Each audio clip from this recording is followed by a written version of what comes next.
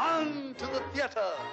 Hello and welcome to episode 10 of the Manx Theatre podcast with me, Neil King. And me, Neil Callan. Thank you to everyone who's listened to our previous episodes. If you're new to the podcast, welcome along and thank you for joining us. You can still listen to all of our previous episodes through our accounts on Facebook and Instagram, as well as through Spotify, Google Podcasts, Apple Podcasts and manxradio.com/podcasts. Episode 10. Here we are. Hey? Can you believe we made it? I know. So the first 10 of many, we hope. Yeah, wow. It's kind of crept up on us, hasn't it? It has, yeah. We'd had a few bits and pieces and we'd had a bit of a break and then we've come back to it and all of a sudden it's 7, 8, 9, 10. 10's here and we were sort of planning big things for episode 10 and it's snuck up on us without us realising, isn't it? Yeah, it's been fun though, hasn't it? It has. It's been great. It's been great speaking to lots of nice people along the way. Yeah. It's been really good. And I think we've got plans for lots of people coming through for next year. There's going to be lots of interesting interviews coming up on the future episodes of the Manx Theatre podcast. Yeah, I mean, well, there's always something on in the Isle of Man, isn't there? So it's a just never-ending kind of cycle of talent and great shows. It's yeah, I mean, because we've got pantomime coming up soon, both the Peel and the main panto at the Gaiety. Then we head into the new year. We've got Manx Operatic Society with Ghost. There's the Douglas Choral Union with The Sound of Music, and then after that, there's the One Act Festival. There's the Easter Festival of full length plays, but also this year, and I found this out the other week, that the British All Winners final for the one act and the full length plays is actually going to be here in the Isle of Man as well. So we can certainly speak to those and them and the people at Manfra and find out a little bit more about those. That'd be great, yeah. And then what else have we got? We've got School of Rock in the summer. Yes. Yeah, and no doubt there'll be many other productions in between as well. Yes. Oh, Centre Stage Productions are doing Annie, one of my favourites as well. Back into next year. I'm a bit too old for that now, though, aren't I? A little bit too old for the skirt, yeah. Yeah, exactly. I can try, though. I'll try. Although, you might be able to do Miss Hannigan, all right? Craig Ruffle-Horde can do it. I know, yeah. Just need to start drinking more gin. Anyway, coming up on this week's podcast, in Act 1, I speak to Manx-born West End performer Stephen Palfreyman about his life in theatre. Then in Act 2, I speak again with Stephen Palfreyman to find out a little bit more about him in our Getting to Know You section. Well, without further ado then, let's dim the house lights and lift the curtain on Act 1 and Neil Callan's chat with Stephen Palfreyman.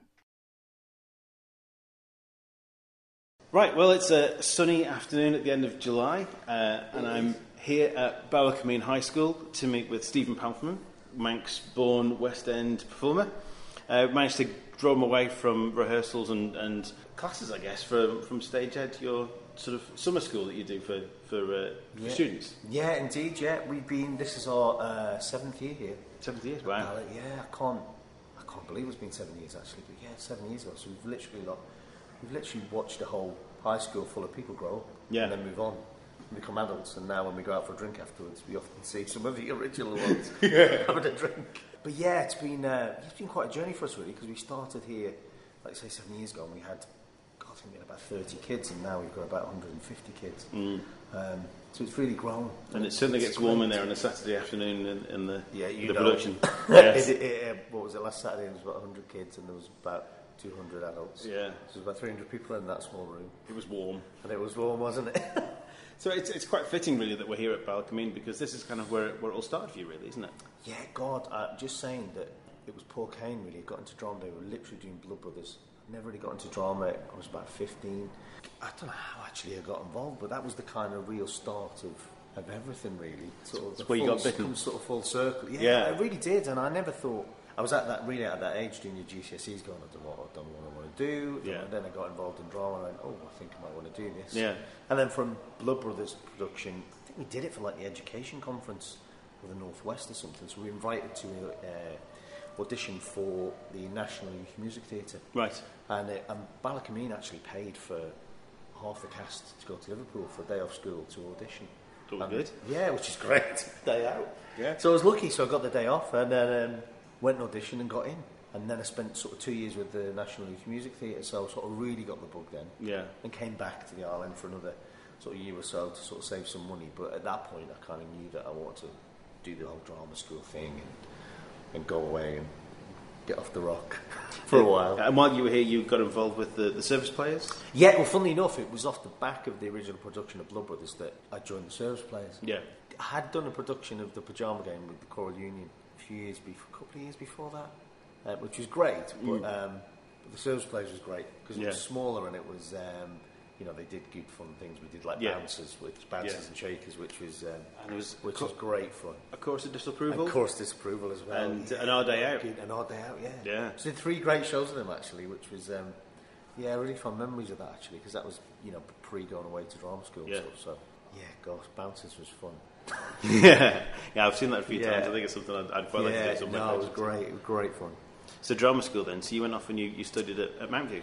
Yeah, went to Mountview. Did the rounds with auditions for London drama schools, as you do. Yes. And that's never an easy process, is it? No, it's really quite tough actually. I mean, I thought that going back all those years, and they do put you through. I mean, you go prepared, obviously. As long as you're prepared, you're fine. But it is. I think what it does is, coming from a small island, it opens your eyes to how many other people are doing it. You know what I mean? And that's the thing. I don't think you ever really fully appreciate just how many other people are going for the same 30 places in the course that you're going for. And I think that's when you sort of realise, actually, this is not like going to school where there's 1,500 people here at Ballacameen. It's like, no, they're going to take 30 people from all over the country here for that year, and if you don't get in, you don't get in. Yeah. So I think that was the sort of daunting thing. But I was very lucky. I got offered a place at 2 or 3 different ones and chose to go to Mountview, and that was the sort of the start of my sort of journey in London, if you like. Yeah. Which was great, yeah. So Ballacameen's kind of sort of the real catalyst of all of it, really. Yeah.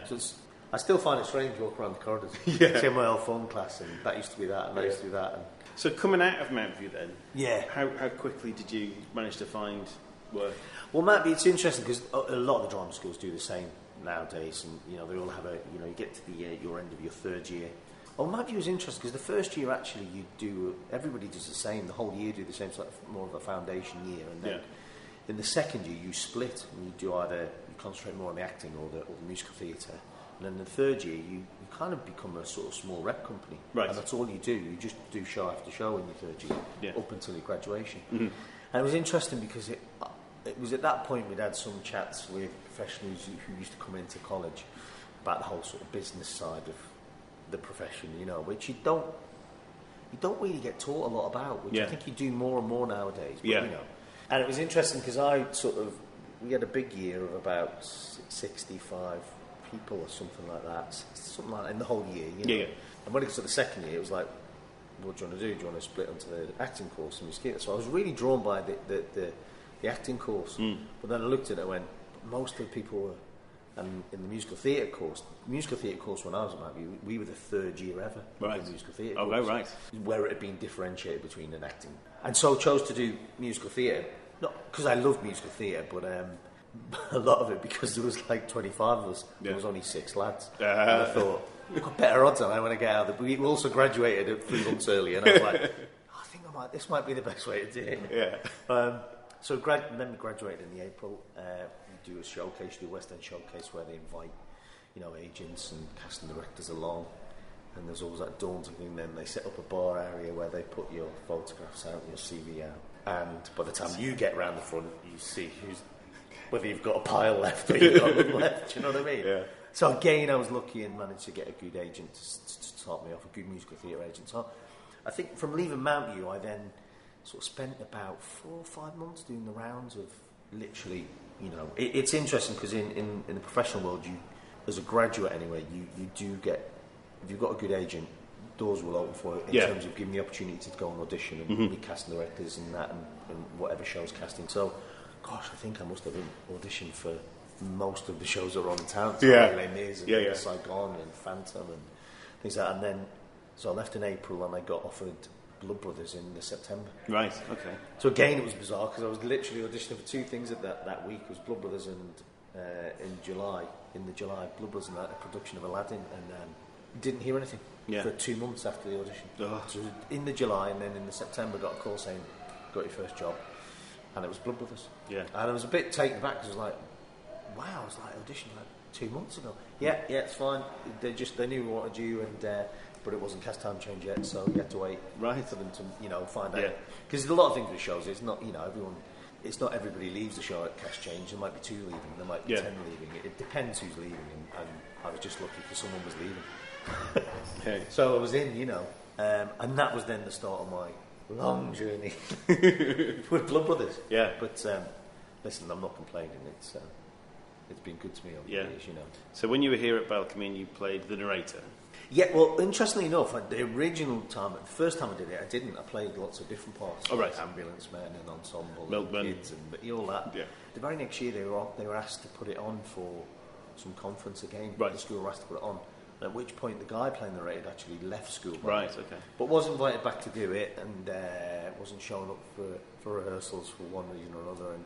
And I just got asked to read in one day by Paul Kane, and that was it. And by the end of that rehearsal, they offered me the part. Yeah. So that's when I originally played the narrator, which I loved playing the narrator. Actually, I've always had an hankering to sort of do it in the West End. Yeah. Bill was like, "Oh, you're not a narrator," but it was always like pop stars and things he got into the narrator. You know? But then professionally, then it's been Mickey. Yeah, and I think always once I'd started drama school, joined the Bloodlands, I was like, that's the sort of part you really want. Well, there's a bloke, you want that. Yeah. It's such a journey of a part, and such a great big part. And to play the child's version and then the... Yeah, it's just got everything you could want in a part. The comedy side of it, acting like a kid, growing up, all the heavy stuff at the end. But obviously when I joined the show in London in 1994, I joined as the understudy for sort of the first year. And then after the first year I was going to leave, and I got asked to stay. And then about 2 months after getting asked to stay, I heard a rumour that the show was going to Canada. Right. For 4 or 4 months definitely, possibly 9 months, to Toronto and Vancouver. And I was like, I fancy that. And the director was like, no, I want to keep you in the London show. And I was like, well, I've done a year or so now, so I think I'm going to sort of use my get out clause in my contract and go do something else, you know what I mean?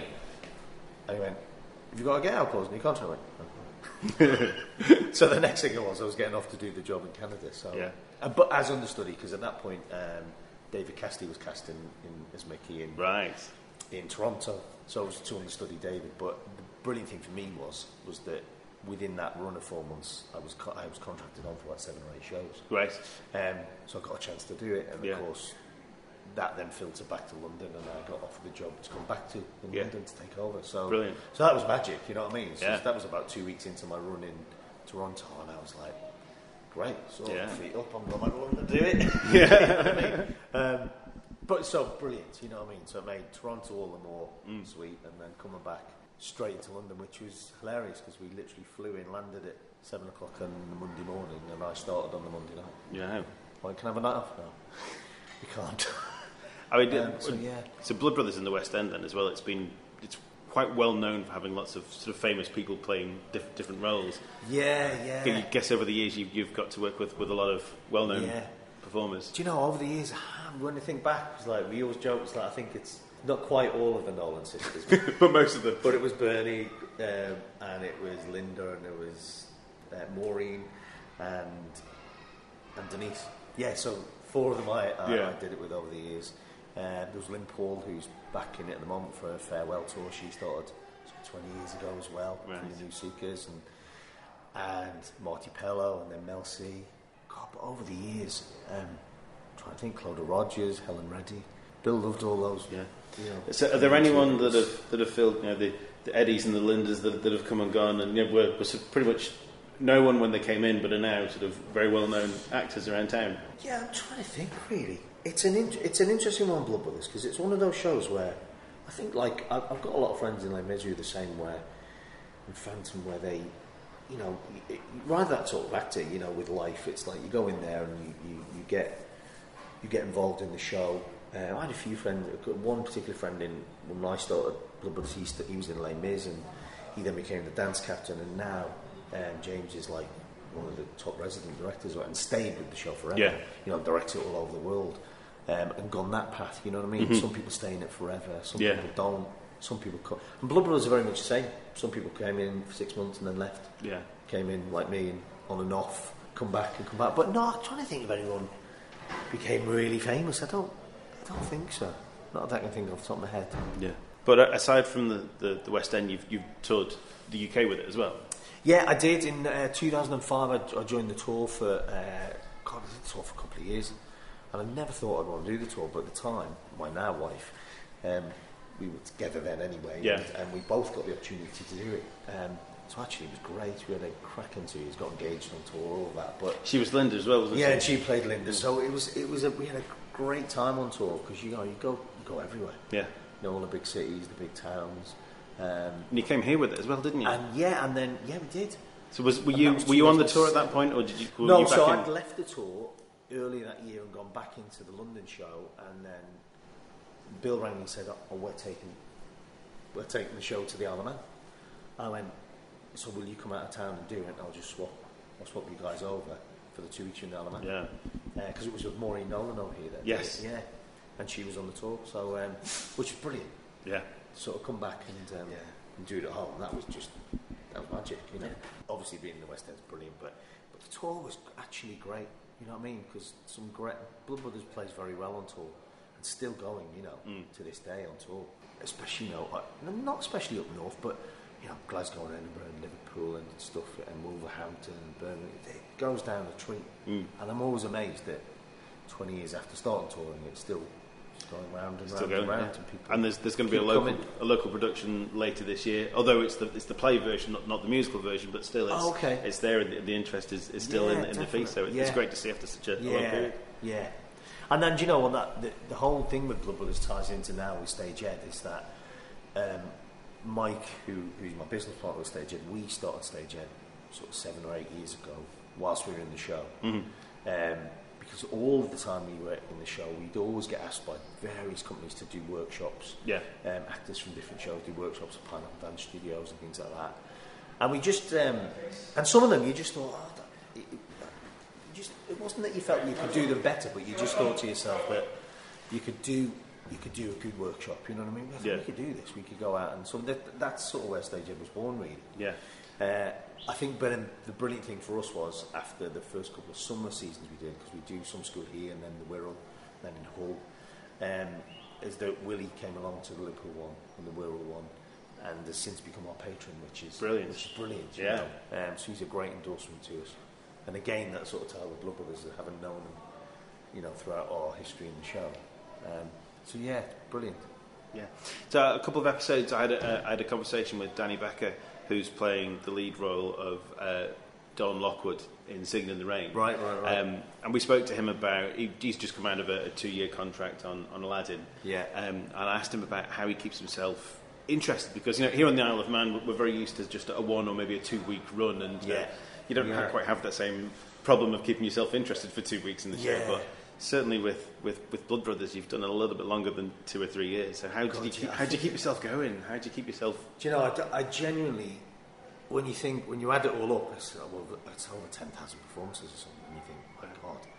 And it's Blood Brothers is quite a long show, actually. You know, I know Les Mis, they go, oh, it's long, isn't it? But Blood Brothers is actually quite a long show as well. You know, 2 hours 45, and the last half an hour for Mickey anyway is not. It's a bit heavy going, isn't it? Not the happiest of story. But I think you've just got to, you just get into a routine of throwing yourself into it. But what you've got to really not do is get yourself into sort of autopilot mode. Yeah, you know what I mean. Which is you can sense when that happens. I guess the thing is, you're doing a long run, right? Is that you might be doing a long run. You might stay and do another contract and then have a break and come back and do a couple of years. So I never actually really did more than 2 year stints without having a break. So I had a nervous breakdown of a bit 2 years. But I think you get into it because often changes happen in the cast. 6 months in a year, and there's someone else to bounce off. Helps keeps it fresh. Yeah. And you know what? Even though you're saying the same lines and doing the same things and singing the same music, it really does help having just someone completely new to bounce off. Yeah. Especially when they've never done the show before and things like that. Or probably see things in a different way. Completely. Yeah. And I always think with acting, you know, you're reacting to what someone else gives you, so it does put a different dynamic on it. But in the run of a show, it kind of consumes your life really, because your whole life revolves around getting to the theatre that night for the show, you know, and people go, but it's only 2-3 hours a night. I'm like, no, listen, I'm not knocking it. I'm not moaning about it. I'm just saying that it does. You know, you go for a drink at 10:30, 11 o'clock at night, instead of just after work at 5. You know, but it's 2 o'clock every night. Getting home. Yeah, exactly. Just live your life at the other end of the day. But I think It does take discipline, to keep yourself going, because you've got to look after yourself as well. You've got to keep yourself physically and fit, and vocally fit, and of course you've got an understudy who can go on if you're not well. Of course you have, but you don't want to be off. You want to keep going. But it's a tough it's a tough schedule. 8 shows a week, and Thursday in Bloodbuds, it was Thursday, Friday, Saturday, and then 3 days you did 5 performances. You know?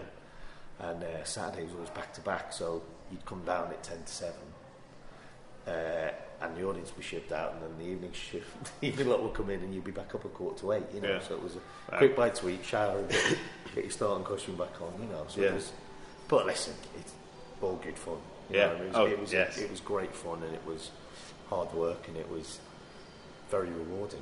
And then it was a dream come true, because it's it's that saying, isn't it? If you're doing a job you love, do a day's work in your life. Exactly, yeah.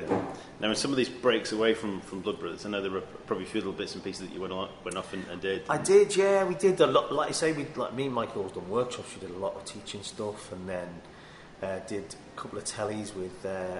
joined Heartbeat as a guest for an episode or two. I think that's probably where I first became aware of you. I remember that it must have been in the Independent or something like that, saying that the local boy, Stephen Peltham, was going to be in Heartbeat. Which was great. One of my dreams was to do more and more drama. Yeah. And not that I didn't love musicals, but TV, really. Yeah. But it's, like I said earlier, about getting into drama schools, extending you in the professional world, and even when you're in a show, Blood Brothers has only got a cast of 14, which is relatively modest for a musical.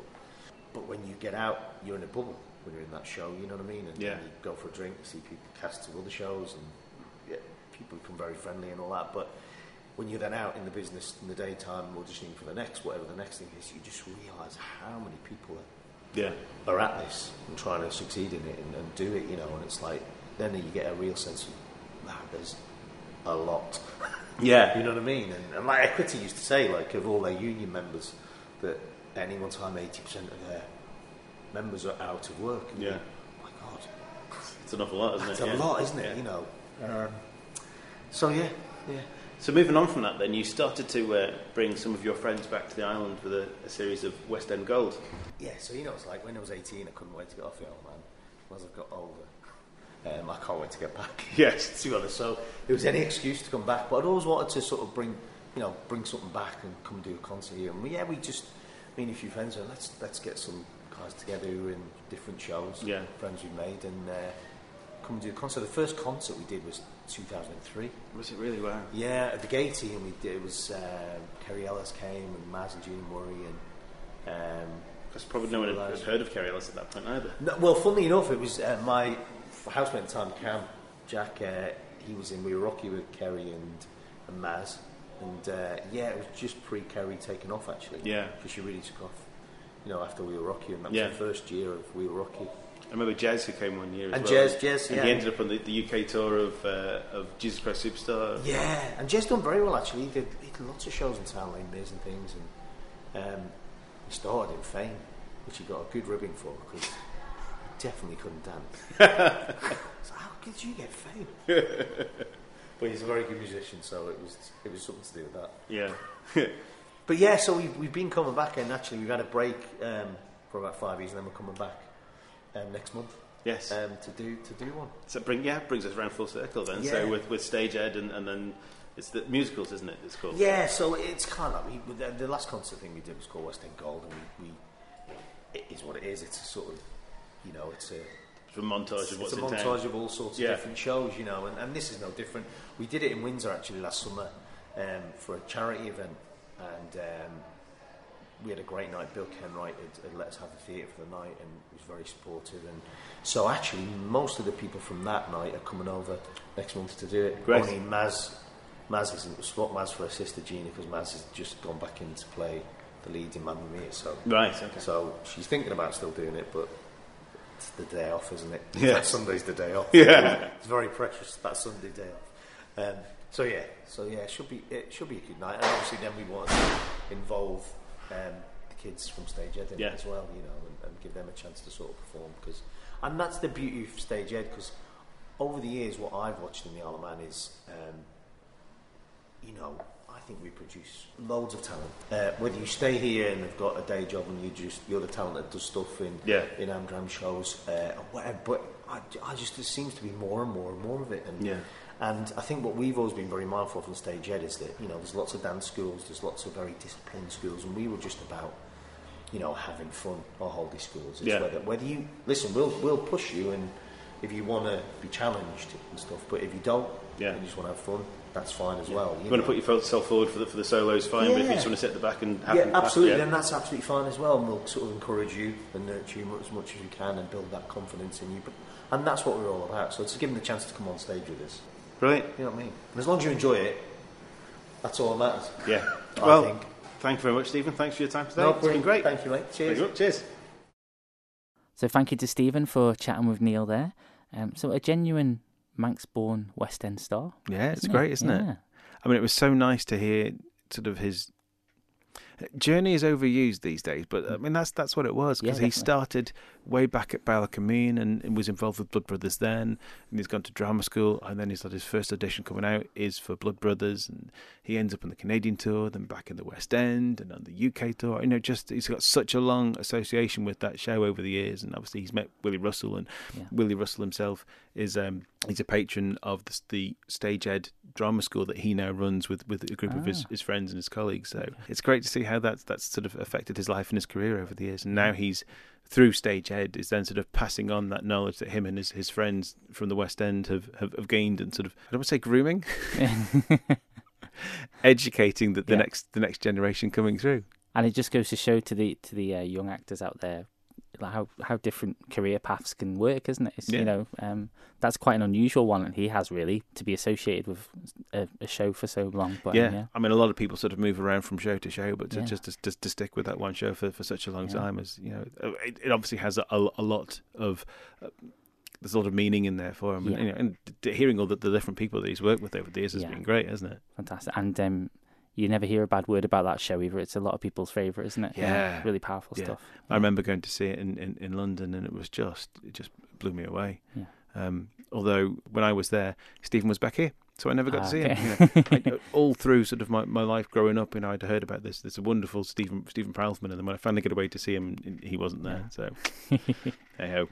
Anywho, right, so moving on then, let's go on to Act 2 then, and let's find out a little bit more about Stephen in our Getting to Know You section.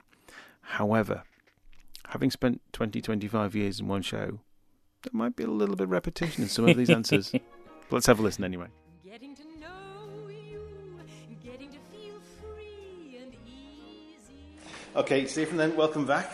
Thanks. So this then is our Getting to Know You section, so we'll ask you a few questions that we ask everyone every time. Go on. And this is just to get a little bit more about your career to date and maybe some of your future aspirations. Yeah. So let's dive straight in then. So what was your first ever role? God. Well, I think my first ever role was probably Joseph in the Nativity when I was 5. Primary school, wasn't it? Yeah. Or infant school even, up in Annika. But no, I guess it was when I was here and got involved in drama, and I was the narrator here in Blood Brothers. Yeah. It was probably your first, you know, proper Your first part proper part, in a show, you know. Yeah. And that's the thing where the bug sort of bit really. I was like, oh, this is good. And but then the service, I know that's the first one. The service place is great though. Yeah. There's like Bouncers and Our Day Out and they're good stuff. Okay, then so number 2 then, what was your latest role? I guess my latest role was Mickey in Blood Brothers. Yeah. That was the last professional role I did.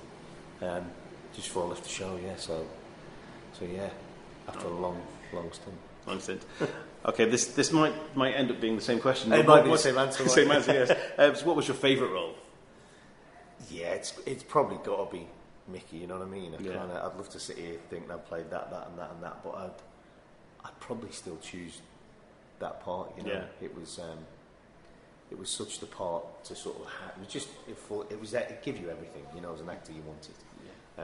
Yeah. So and you get such a strong connection with the part over the years. So yeah, completely. Yeah, so definitely that. Okay, then. So then moving on. Then question 4. Then, what would be your dream role if you could play any part in any show? See, I don't know really. You know, I can't. I thought about it, and I always my mind always swings to TV and film. Yeah. Not particular parts in films because because I'd love to have done more TV and film, but I think in the musical theatre world, I'd love to play Javert in Les Mis. I love to play Barnum. Right. Yes. Because I remember seeing Michael Crawford do that years ago at the Victoria Palace, and he was just blew me away. Yeah. He was amazing, actually. What about straight theatre? Is there a Shakespeare in there dying to get out? Yeah, I wouldn't mind a crack at Hamlet. Yeah. Yeah, I guess, I wouldn't mind a crack at Hamlet, actually. Yeah. It's one of those. Seem to be having fun down in the hall there. It's the end of the day. Okay. So this might be another repetition of an answer, but which was the part that you were born to play? It's probably Mickey, isn't it? You know what I mean? Only because of my sort of connection with the show. It's like, it's... I mean, this is more to do with like a character that is most like you, or at least the person whose attributes you can sort of link through to the best. Yeah, and I think it is because somebody go, "Oh, you really like Mickey." I'm kind of nothing like Mickey in real life, really. When you think about Mickey's upbringing, no, I wasn't. I didn't have a twin brother. My mum gave away. but you know what? I mean, it wasn't dragged up. I wasn't like, I didn't have it. I didn't get made redundant. I didn't, all those things. But actually, I think socially, though, I think it is a sort of part. You know what I mean? That working class background and that upbringing. Actually, it is pretty like the upbringing I had. Do you know what I mean? So I think that's sort of what I kind of probably most like I played. When I think of the other things I have done, I went, oh no, I'm not really like that. I did a production of Christmas Carol in Peterborough one year. Christmas. I'm not like Bob Cratchit, am I? I think there was a mate of mine got me in there. I went, I'm not really a Bob Cratchit either. It's a paycheck. But exactly. Paid the bills. Okay, so moving on to question 6 then. What is the best and or worst costume that you've ever had to wear? God. I think the best costume I had was probably at drama school, my best costume. And when I was the Damon Panto there. Just the outfits were amazing, But the worst one was definitely, again, I was trying to think, because, Mickey's quite shabby in Blood Brothers, but it's kind of just jeans, it's not that bad. But we did a production at college of a lost musical called By Jupiter, and all the lads had to wear these togas, and it was the most horrendous thing you've ever seen, you know what I mean? Yeah. I was like, what? Oh, is this it? Is this what it's going to be like? Anything else? No. Okay. So, Right then, so on to the final question then. This is one that most people tend to have the most difficulty with. It's what we call our gender swap question. So which role would you most like to play of the opposite gender? Yeah, and I thought about it, and straight away Fanny Brice came to mind. Mm-hmm. And because recently I've seen it, and obviously Barbra Streisand did the movie Funny Girl and all that, but I think it's just a great part. Yeah. Gender aside, it's like... I think it's one of those parts. It's got everything. She's funny. She's full on. She's got a real attitude, but she's funny and she's got a great voice and all that. It's roles like that I get attracted to. You know what I mean? Yeah. No, with no respect to any of these. You go see Les Mis and there's the standard parts in it, or Miss Saigon, and kind of think, there's even like Kim in Miss Saigon. That's a great part for a woman. There's some. And even Mrs. Johnson and Blood Brothers, I mean, one thing I think that, Willie's really renowned for is, and we've talked to him about it actually when we did our summer school, because he said, you're brilliant at writing for women. You think of Shirley Valentine, you think of Educating Rita, before you get to Blood Brothers. Yeah. I said, you've written some brilliant parts for women. And he puts it down to all the time. He used to be a ladies' hairdresser. Right, okay. And a mobile one at that. So he'd go around the houses and listen to their stories and came from there, so... absolutely. Brilliant. Right, well, Stephen, thank you very much. Thank you very much. Cheers, Neil. And we'll see you again soon. Cheers, mate. Ta-ra.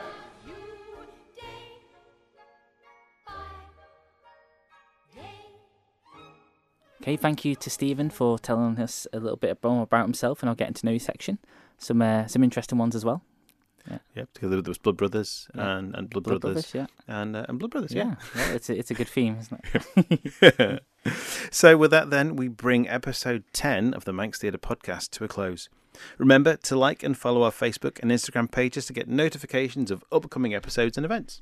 If you have any questions about the podcast or suggestions for future episodes, you can contact us through the social media accounts or by email to manxtheatrepodcast@gmail.com. If you're interested in local musicians and artists, check out our sister podcast, Supergroup, where Neil King talks to Manx songwriters and musicians as they set up their fantasy supergroup. All that remains then is for us to say thank you for listening, and we hope you join us again next time on the Manx Theatre Podcast. I've been Neil Callan. I've been Neil King. Thank you. Good night. Goodbye. With a big cigar, you tour the world in a private car, you dine on chicken and caviar. an actor's life for me.